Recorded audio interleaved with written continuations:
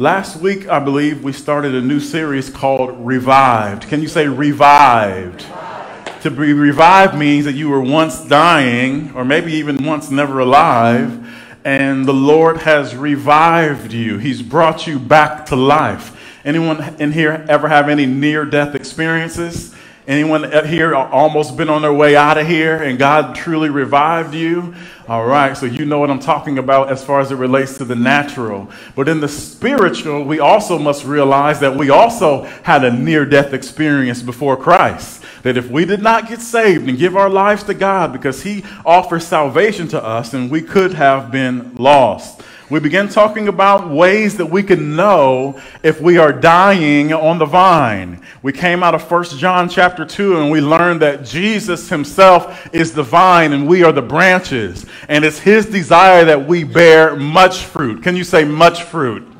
He's looking for bountiful fruit to come from us, okay? Because any gardener doesn't want the smallest tomatoes in the neighborhood, all right? Any farmer doesn't want the smallest corn in all the fields around. You want your fruit to be bountiful. You want it to be worthy of praise. And we know that God is worthy of praise, correct?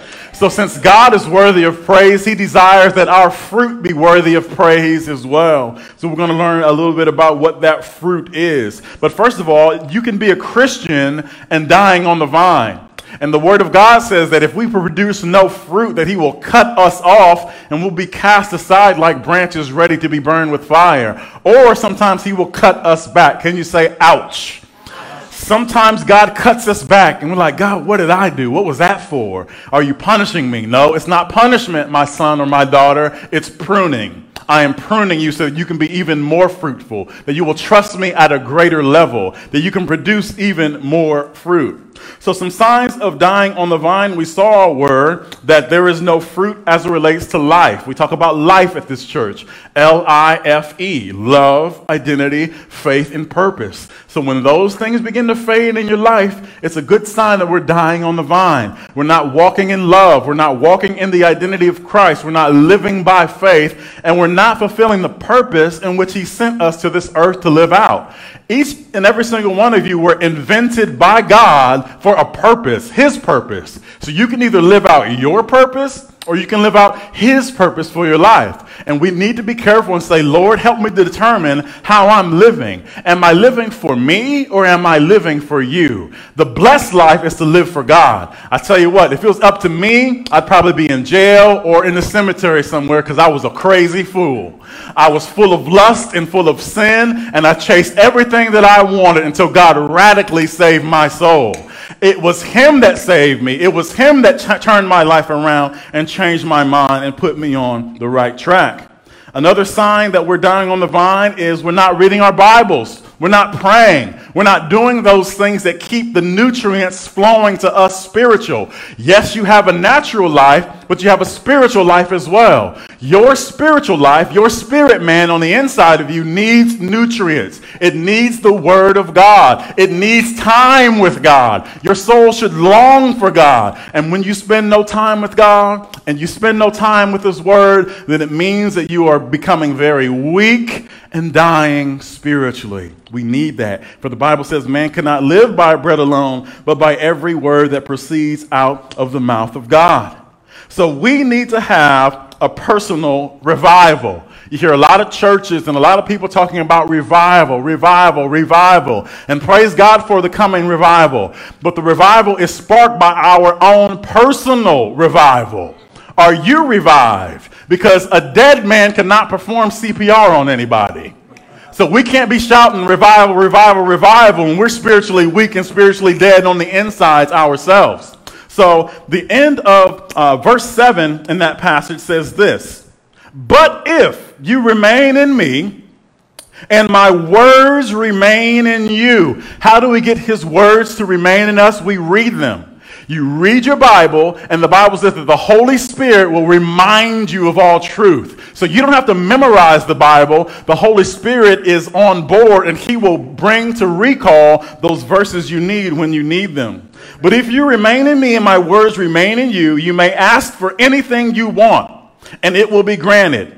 When you produce much fruit, you are my true disciples. So the measure of a true disciple then is when we are producing much fruit. This brings great glory to my Father. So the beginning of verse 7 in John chapter 2, 1 John chapter 2, verses 15 through 17, the end of that says, if you remain in me and my words remain in you, you can ask for anything you want and it will be granted. And when you produce much fruit, you are my true disciples.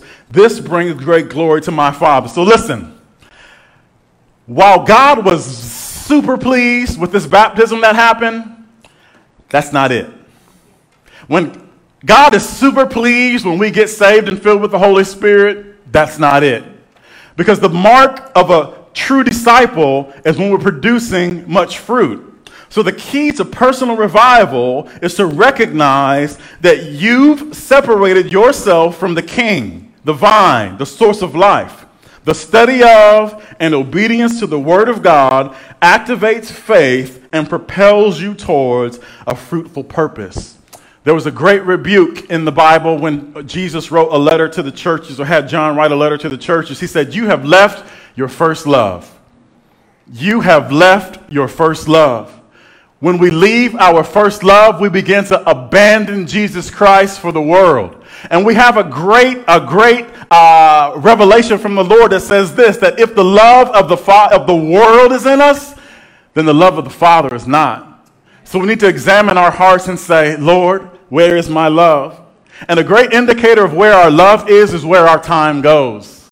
I can't hardly say that I love my wife if all my time is spent with another woman. I'd have some problems. I'd have some issues.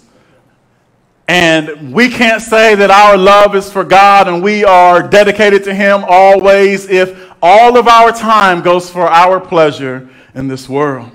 So what does it look like then to begin producing the Lord's fruit? Let's go to Philippians, please.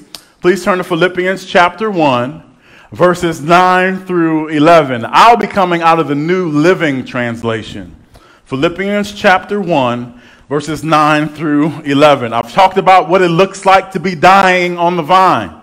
I've told you that Jesus Christ desires that if we're going to be His true disciples, that we produce much fruit, for this brings glory to God. And the fruit that we're really looking for, brothers and sisters, this morning, the fruit that God desires is godly character on the inside of us. That the more we study His Word and the more that we spend time with Jesus, that our character changes to Him. I've heard of people from the north, Yankees, moving to the south, and they're getting an accent down there. Like, how in the world are you getting an accent, a southern drawl, and you're from Boston? Well, they've immersed themselves in the southern culture. I almost started talking about some soul food, but I'm so hungry that I'm not going to put out a whole menu. That would have been like 20 minutes worth of me saying ham and beans and cornbread. Okay, but they immerse themselves in Southern culture and cuisine. Their lingo in the South becomes this new person's lingo as well. And the more they hear the talk, the more they adopt it, and they started sounding like that. They might be from Boston, but now you can't separate them from someone born in South Carolina because they've immersed themselves in the culture. So what God is looking for, that when we are connected to the vine, that we start receiving the culture of the kingdom of God, and we begin talking like Jesus and walking like Jesus and believing like Jesus, and the character of God becomes our character. It's Damien no more. It becomes Damien no longer lives in me, but Christ lives in me. The fruit of Christ, the character of Christ. And when someone has an encounter with my fruit, they don't say, ooh, that tastes like the word. That tastes like Damien. Damien sure has an attitude today. It should be, oh, wow, this man is so gentle. This person is so loving, patient, kind, right? The fruit of God, the character of God. Philippians chapter 1, verses 9 through 11. This is Paul's prayer for the Philippian church. I pray that your love, your what? Love. I pray, and what is God? God is love. So he says this, I pray that your love will overflow more and more, and that you will keep on growing in knowledge and understanding. So that's why we read the Bible, brothers and sisters. It's not, even if you finished it and you've read the whole thing, you're not done. It's not a one-time book, okay? Just like you can't say because you ate Thanksgiving last year that you're going to skip Thanksgiving this year. You guys are quiet. Did you think I was going to ask you to fast on Thanksgiving? Is that why you got scared? We feed our natural man, and the Bible is what feeds your spiritual man. Say this with me. The Bible feeds my spirit man. Without the Bible, your spirit man does not eat. Now, you can watch a sermon, but I've always said this. To me, watching a sermon or watching TV online is like watching a cooking show. It looks delicious. It looks so good, but I can't smell it. I can't taste it. I can't consume it. So while hearing the word does produce faith in us, you've got to have a personal time where you pull up a chair and you pull up the Bible and you open the word and you begin to eat the word of God for its nutrients so that you might keep growing in knowledge and understanding. Let's go to verse 10. For I want you to understand what really matters. Ask this question with me. Say, what really matters? I'm glad you guys asked. That question came at a perfect time in my message. What really matters? Here's what it says. For I want you to understand what really matters so that you may live pure and blameless lives until the day of Christ's return. Is Jesus Christ coming back? Yes. And are we living like it? So must be preaching the right message, right? Because if he was coming back, we'd be living totally different. We'd be living in expectation of his return. The Bible says that we should be yearning for his appearing, just desiring for him to appear. So if we're not living for the return of Jesus Christ, then what are we doing? That's what really matters, is that Jesus is coming back. Let's keep going. Verse 11. May you always be filled with the fruit of your salvation. So remember, God desires that we bear much fruit. So what is this fruit? We're learning about the fruit right now, okay? May you always be filled with the fruit of your salvation. So without salvation, we can't produce this fruit. You must know Jesus Christ. You must be one with him. He is the vine. We are the branches. And the fruit is produced off of us, okay? The righteous character produced in your life by Jesus Christ. For this will bring much glory and praise to God. So, do we sin sometimes? Yes. Sometimes we mess up, but we don't sin all the time, okay? Our sinful lifestyle was buried. Our sinful lifestyle was buried with Christ, and now there's a newness, and Christ lives in us. Every once in a while, a situation is going to knock the old you out. Well, I'll tell you what. If that's the way you feel, then your mama... Oh, that's just me. There are situations in which your old character will appear. People will push you into anger, a lustful situation. Some kind of situation will cause that old man or woman to come back. But that's not the fruit of God. The fruit of God is godly character. You see, Jesus Christ is our role model. He is our standard. We're supposed to live up to the standard of Jesus Christ. And so the Word of God says that we need to understand what really matters so that we may live pure and blameless lives until the day of Christ's return. Listen, don't you get caught up in politics. Don't you get caught up in racism. Don't get caught up in all that nonsense that's going on outside that in the world, because your call is to live pure and blameless lives until the day of Christ's return. The righteous, here's the fruit. May you always be filled with the fruit of your salvation, the righteous character produced in your life by Jesus Christ. So here it is. If the Lord's fruit is in us, It means we'll have his character as well. That's how you know if you're truly attached to the vine and your branch is producing fruit. It's because you have the character of God. You have the love of God, the peace of God. You have the will of God, the desires of God, because you are of God. You see, a tomato plant cannot produce apples. Neither can a man who is in Christ produce evil.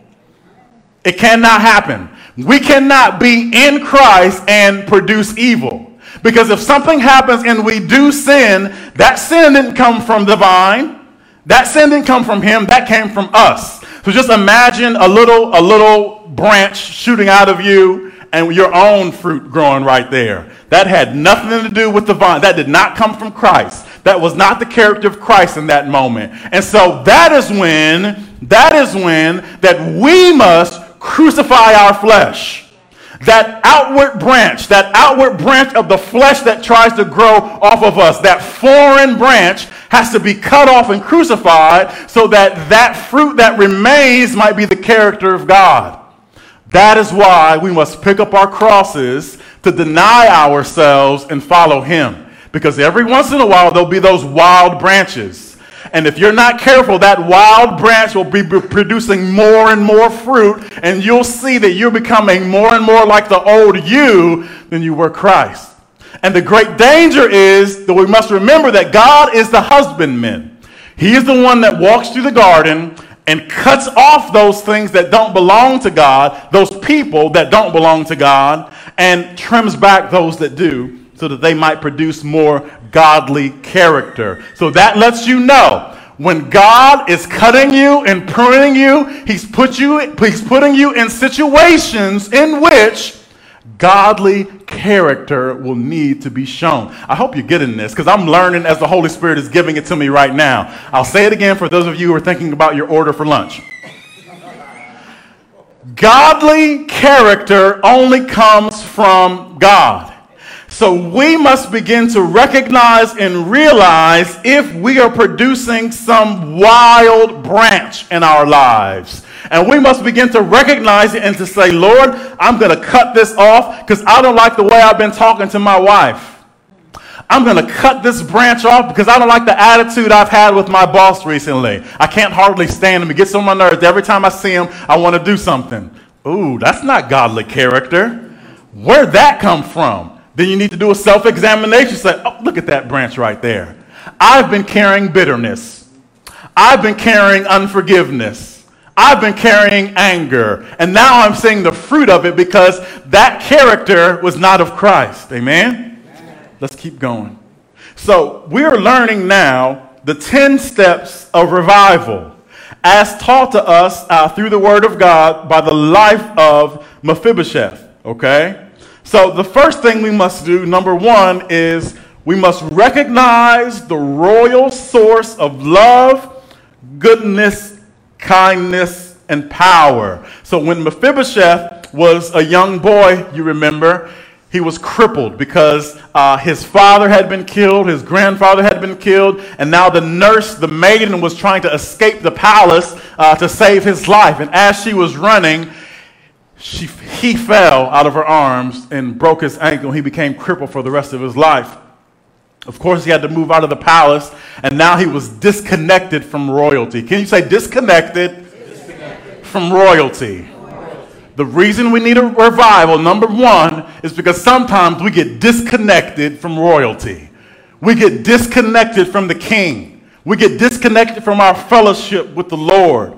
And we must begin to realize again who this Jesus is. The first step of revival is to remember who the royal one is, who the one we've disconnected ourselves from or the one that we desire to stay connected to is. Let's go to Revelation chapter 19, verses 11 through 16. We need to learn about who Jesus is again. We need to learn and recognize the royal source of love, goodness, kindness, and power. Years later, after Mephibosheth was a grown man, King David came to town asking, is there anyone left from Jonathan's house that I might show kindness to? So the king came looking for Mephibosheth. That's a good God right there. I want to say that again. I'm telling you all about revival, but we got a God so good that'll come looking for you. He's saying there's someone that's living below their means. There's someone with royal blood that's still alive, but they're not connected to my goodness. So I need to reconnect them to my good. Praise God that even the Lord can look at a pile of branches that were reserved for the fire and say, are you ready now? Are you ready to repent yet? Are you ready for salvation now? Because God is patient and it's not his desire that anyone perish. So the king came looking for Mephibosheth. Let's see who this Jesus is. We're in Revelation chapter 19, verses 11 through 16, and it says this. This is the revelation of John. John wrote this while he was having a vision. He says this, then I saw heaven open, and a white horse was standing there. Its rider was named Faithful and True, and that was the Lord. For he judges fairly and wages a righteous war. You see, all this evil that's going on in the world right now, it seems to be no defense for it. We're asking God, where is our help? Is the government going to help us? Nope, because there's evil men even in the government. So I don't care if you're a donkey or an elephant, there's evil on both sides, okay? So our help doesn't come from there. Our help comes from one that's going to be riding a horse, and his name is Faithful and True, right? So let's keep going. His eyes were like flames of fire, and on his head were many crowns. A name was written on him that no one understood except himself. He wore a robe dipped in blood, and his title was the Word of God. Remember I told you that when you spend time in your Bible, it's just like spending time with Jesus? And now we see that that is even one of his names, Word of God. Verse 14, the armies of heaven dressed in the finest. I hope you're picturing this because this is real. This is not Steven Spielberg. This is not some kind of fantasy. This is real. This is going to happen, and we're going to see it with our own eyes one day. The armies of heaven dressed in the finest of pure white linen followed him on white horses. From his mouth came a sharp sword to strike down the nations. He will rule them with an iron rod. He will release the fierce wrath of God, the Almighty, like juice flowing from a winepress. On his robe, at his thigh, was written this title, King of all kings and Lord of all lords. That's the Lord that we serve. He is Jehovah. He is the King of all kings. So remember, I told you that the first step of revival is beginning to recognize royalty and who you belong to. So Jesus Christ is above every president, every governor, every ambassador, every king, all right? He's above them all. And that's who we need to be connected to. So you don't pray, oh, I wish this one was in the White House because then the economy would be better, my life would be better. You're tied to the wrong royalty. You need to go way higher than the White House. And you need to realize that Jesus Christ is King of all kings and Lord of all lords. That's the first step of your personal revival. So maybe we need to ask a question to ourselves. Who is Jesus to you? Remember when he was here on earth with his disciples? He said, who do men say that I am?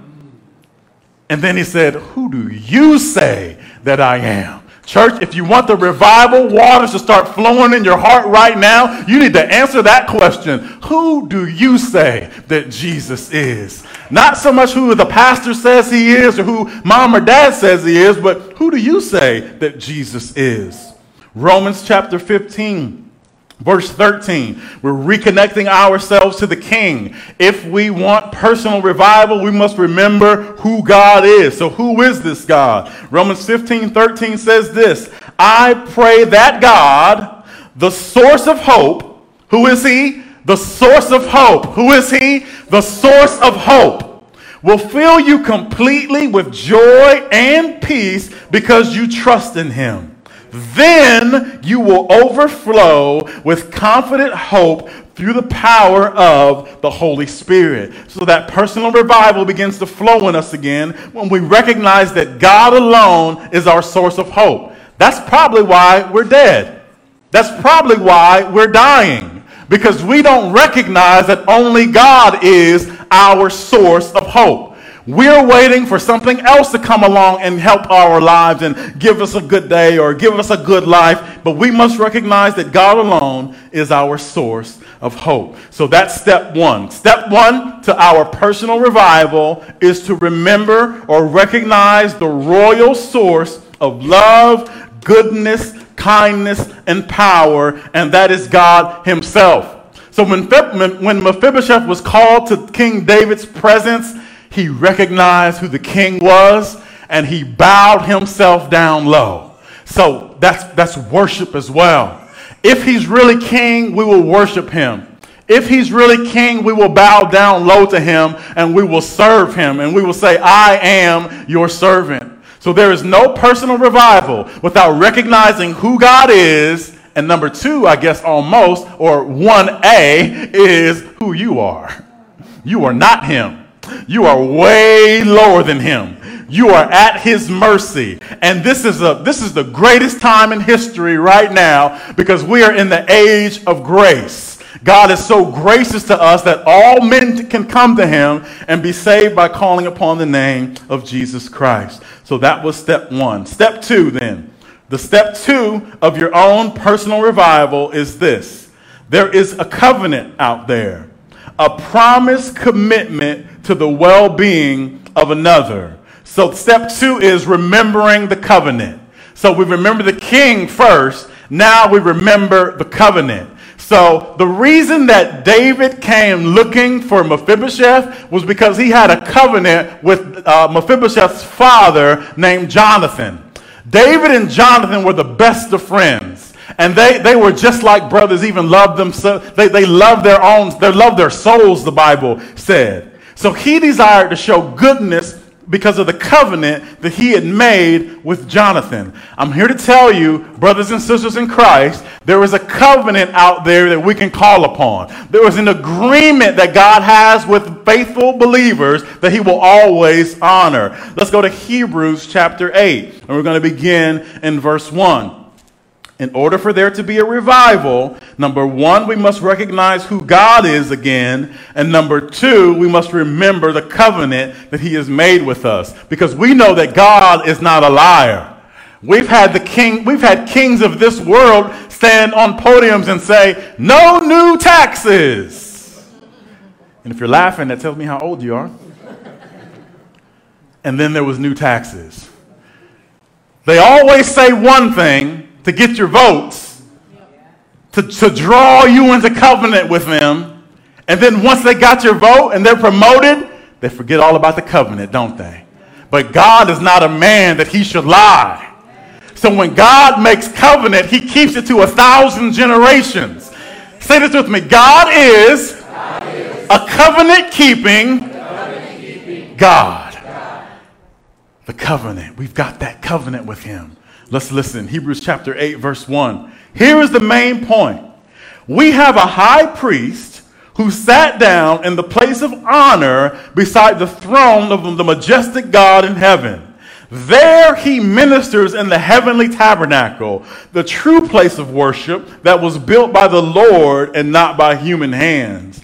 And since every high priest is required to offer gifts and sacrifices, our high priest must make an offering too.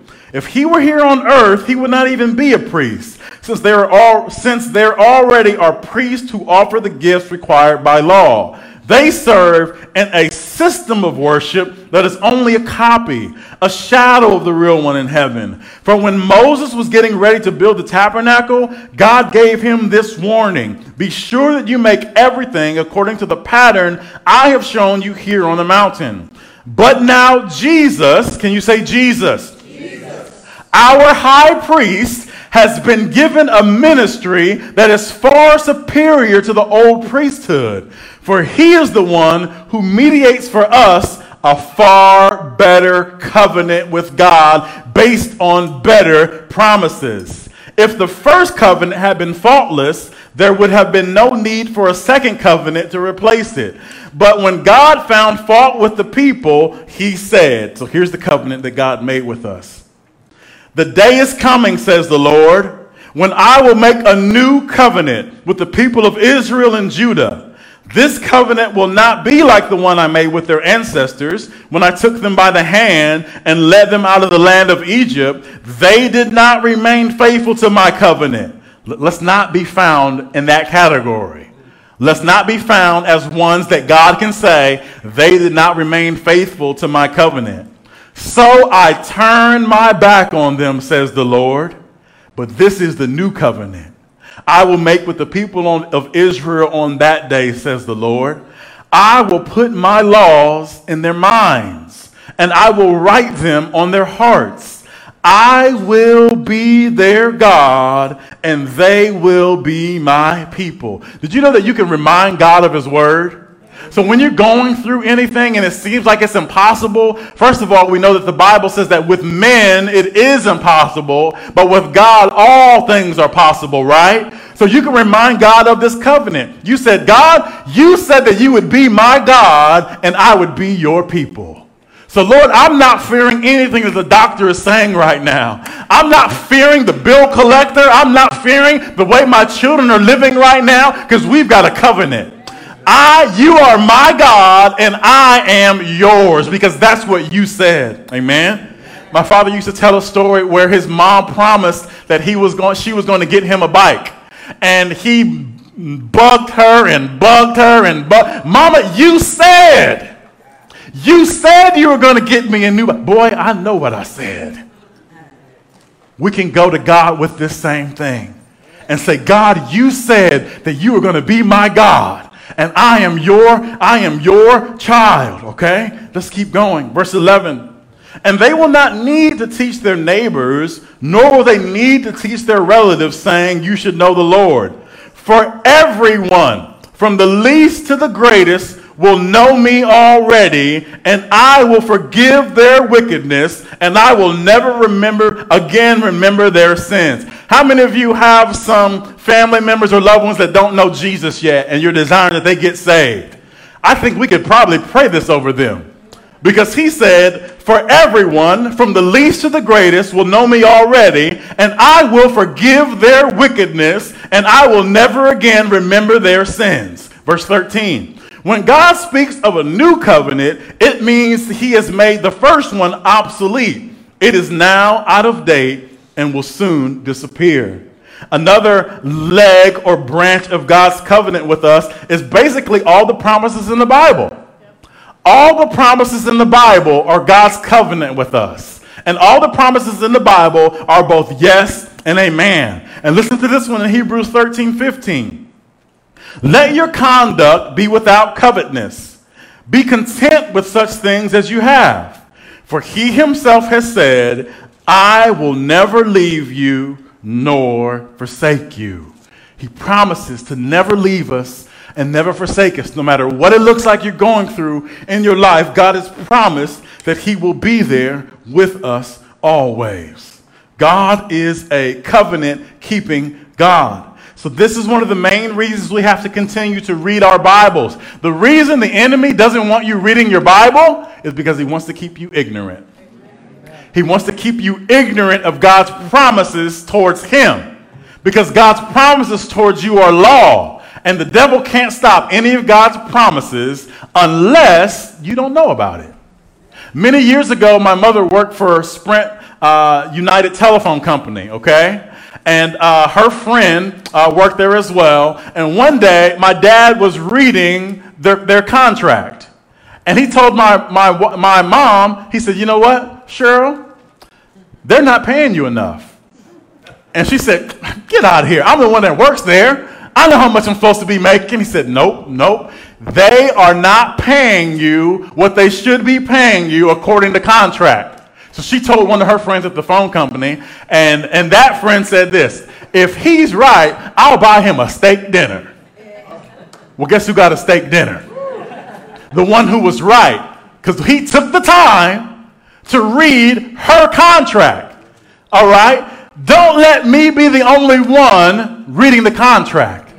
I know you trust me as pastor to feed you and tell you what God says, but I can't tell you everything he said. I can only tell you what he's saying right now. You have some situations going on in your life that I might not speak over in today's sermon. But if you get in the word and you look at the covenant and you see the promises, you can say, Lord, you said that no weapon that is formed against me will prosper. You said that I am the head and not the tail, the above and not the beneath, the lender and not the borrower. Lord, you said that you would heal my body. You said healing is the children's bread. See, the more verses you know, listen to this, please watch me. The more verses you know, the bigger your contract gets. That's why you got to stay in that word so you can see God's promises towards you and you can live above Mephibosheth's level. The reason David came looking for Mephibosheth was because there was a contract. There was a covenant that he kept with his father. And if David, being a man, can keep covenant, how much greater can our King keep covenant? Amen? Let's stand to our feet at this time. Thank you for your patience today.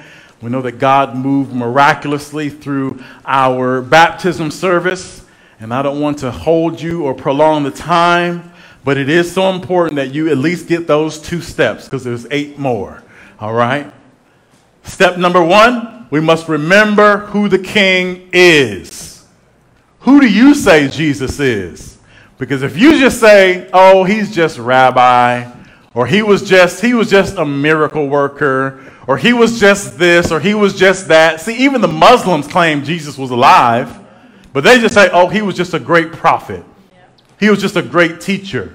But the covenant, listen to me, the covenant comes alive based upon who you say Jesus is. So if you say, Jesus, you are exactly who you said you were. You were the Son of God. You are the Son of God. You are King of Kings and you are Lord of Lords. And I think we should adopt this name for him or at least express this character. Say this with me. God, you're a covenant keeper. Man, that should bless your heart right there. That should bless your soul right there. That God keeps covenant. It's impossible for God to lie. So that's why you need to be in the Word and saying, okay, God, I see in Psalms where you promise this. I see in Galatians where you promise this. I see in Esther what you did for her. And your word says that you're no respecter of individuals. So if you were good enough and if you were strong enough to save Daniel from a lion's den then, my Bible says that God is the same yesterday, today, and forevermore. So if you saved Daniel back there, and if you saved the Hebrew boys back there, and if you saved Jews from concentration camps years ago, then you're willing to do something for me in my situation right now because you're a God that never changes. You keep covenant. You keep your promises. Father, we thank you for teaching us the steps of our personal revival. You want to see us fruitful. You do not want us to be branches that are dried up and reserved for fire. You get much glory when we are fruitful. And the first step, we must recognize that Jesus is who he said he is. He is our personal Savior, our personal King, our personal redemption, and we worship him as such. We're connecting ourselves back to the source of life. That's what we recognize Jesus Christ as, the source of our new life.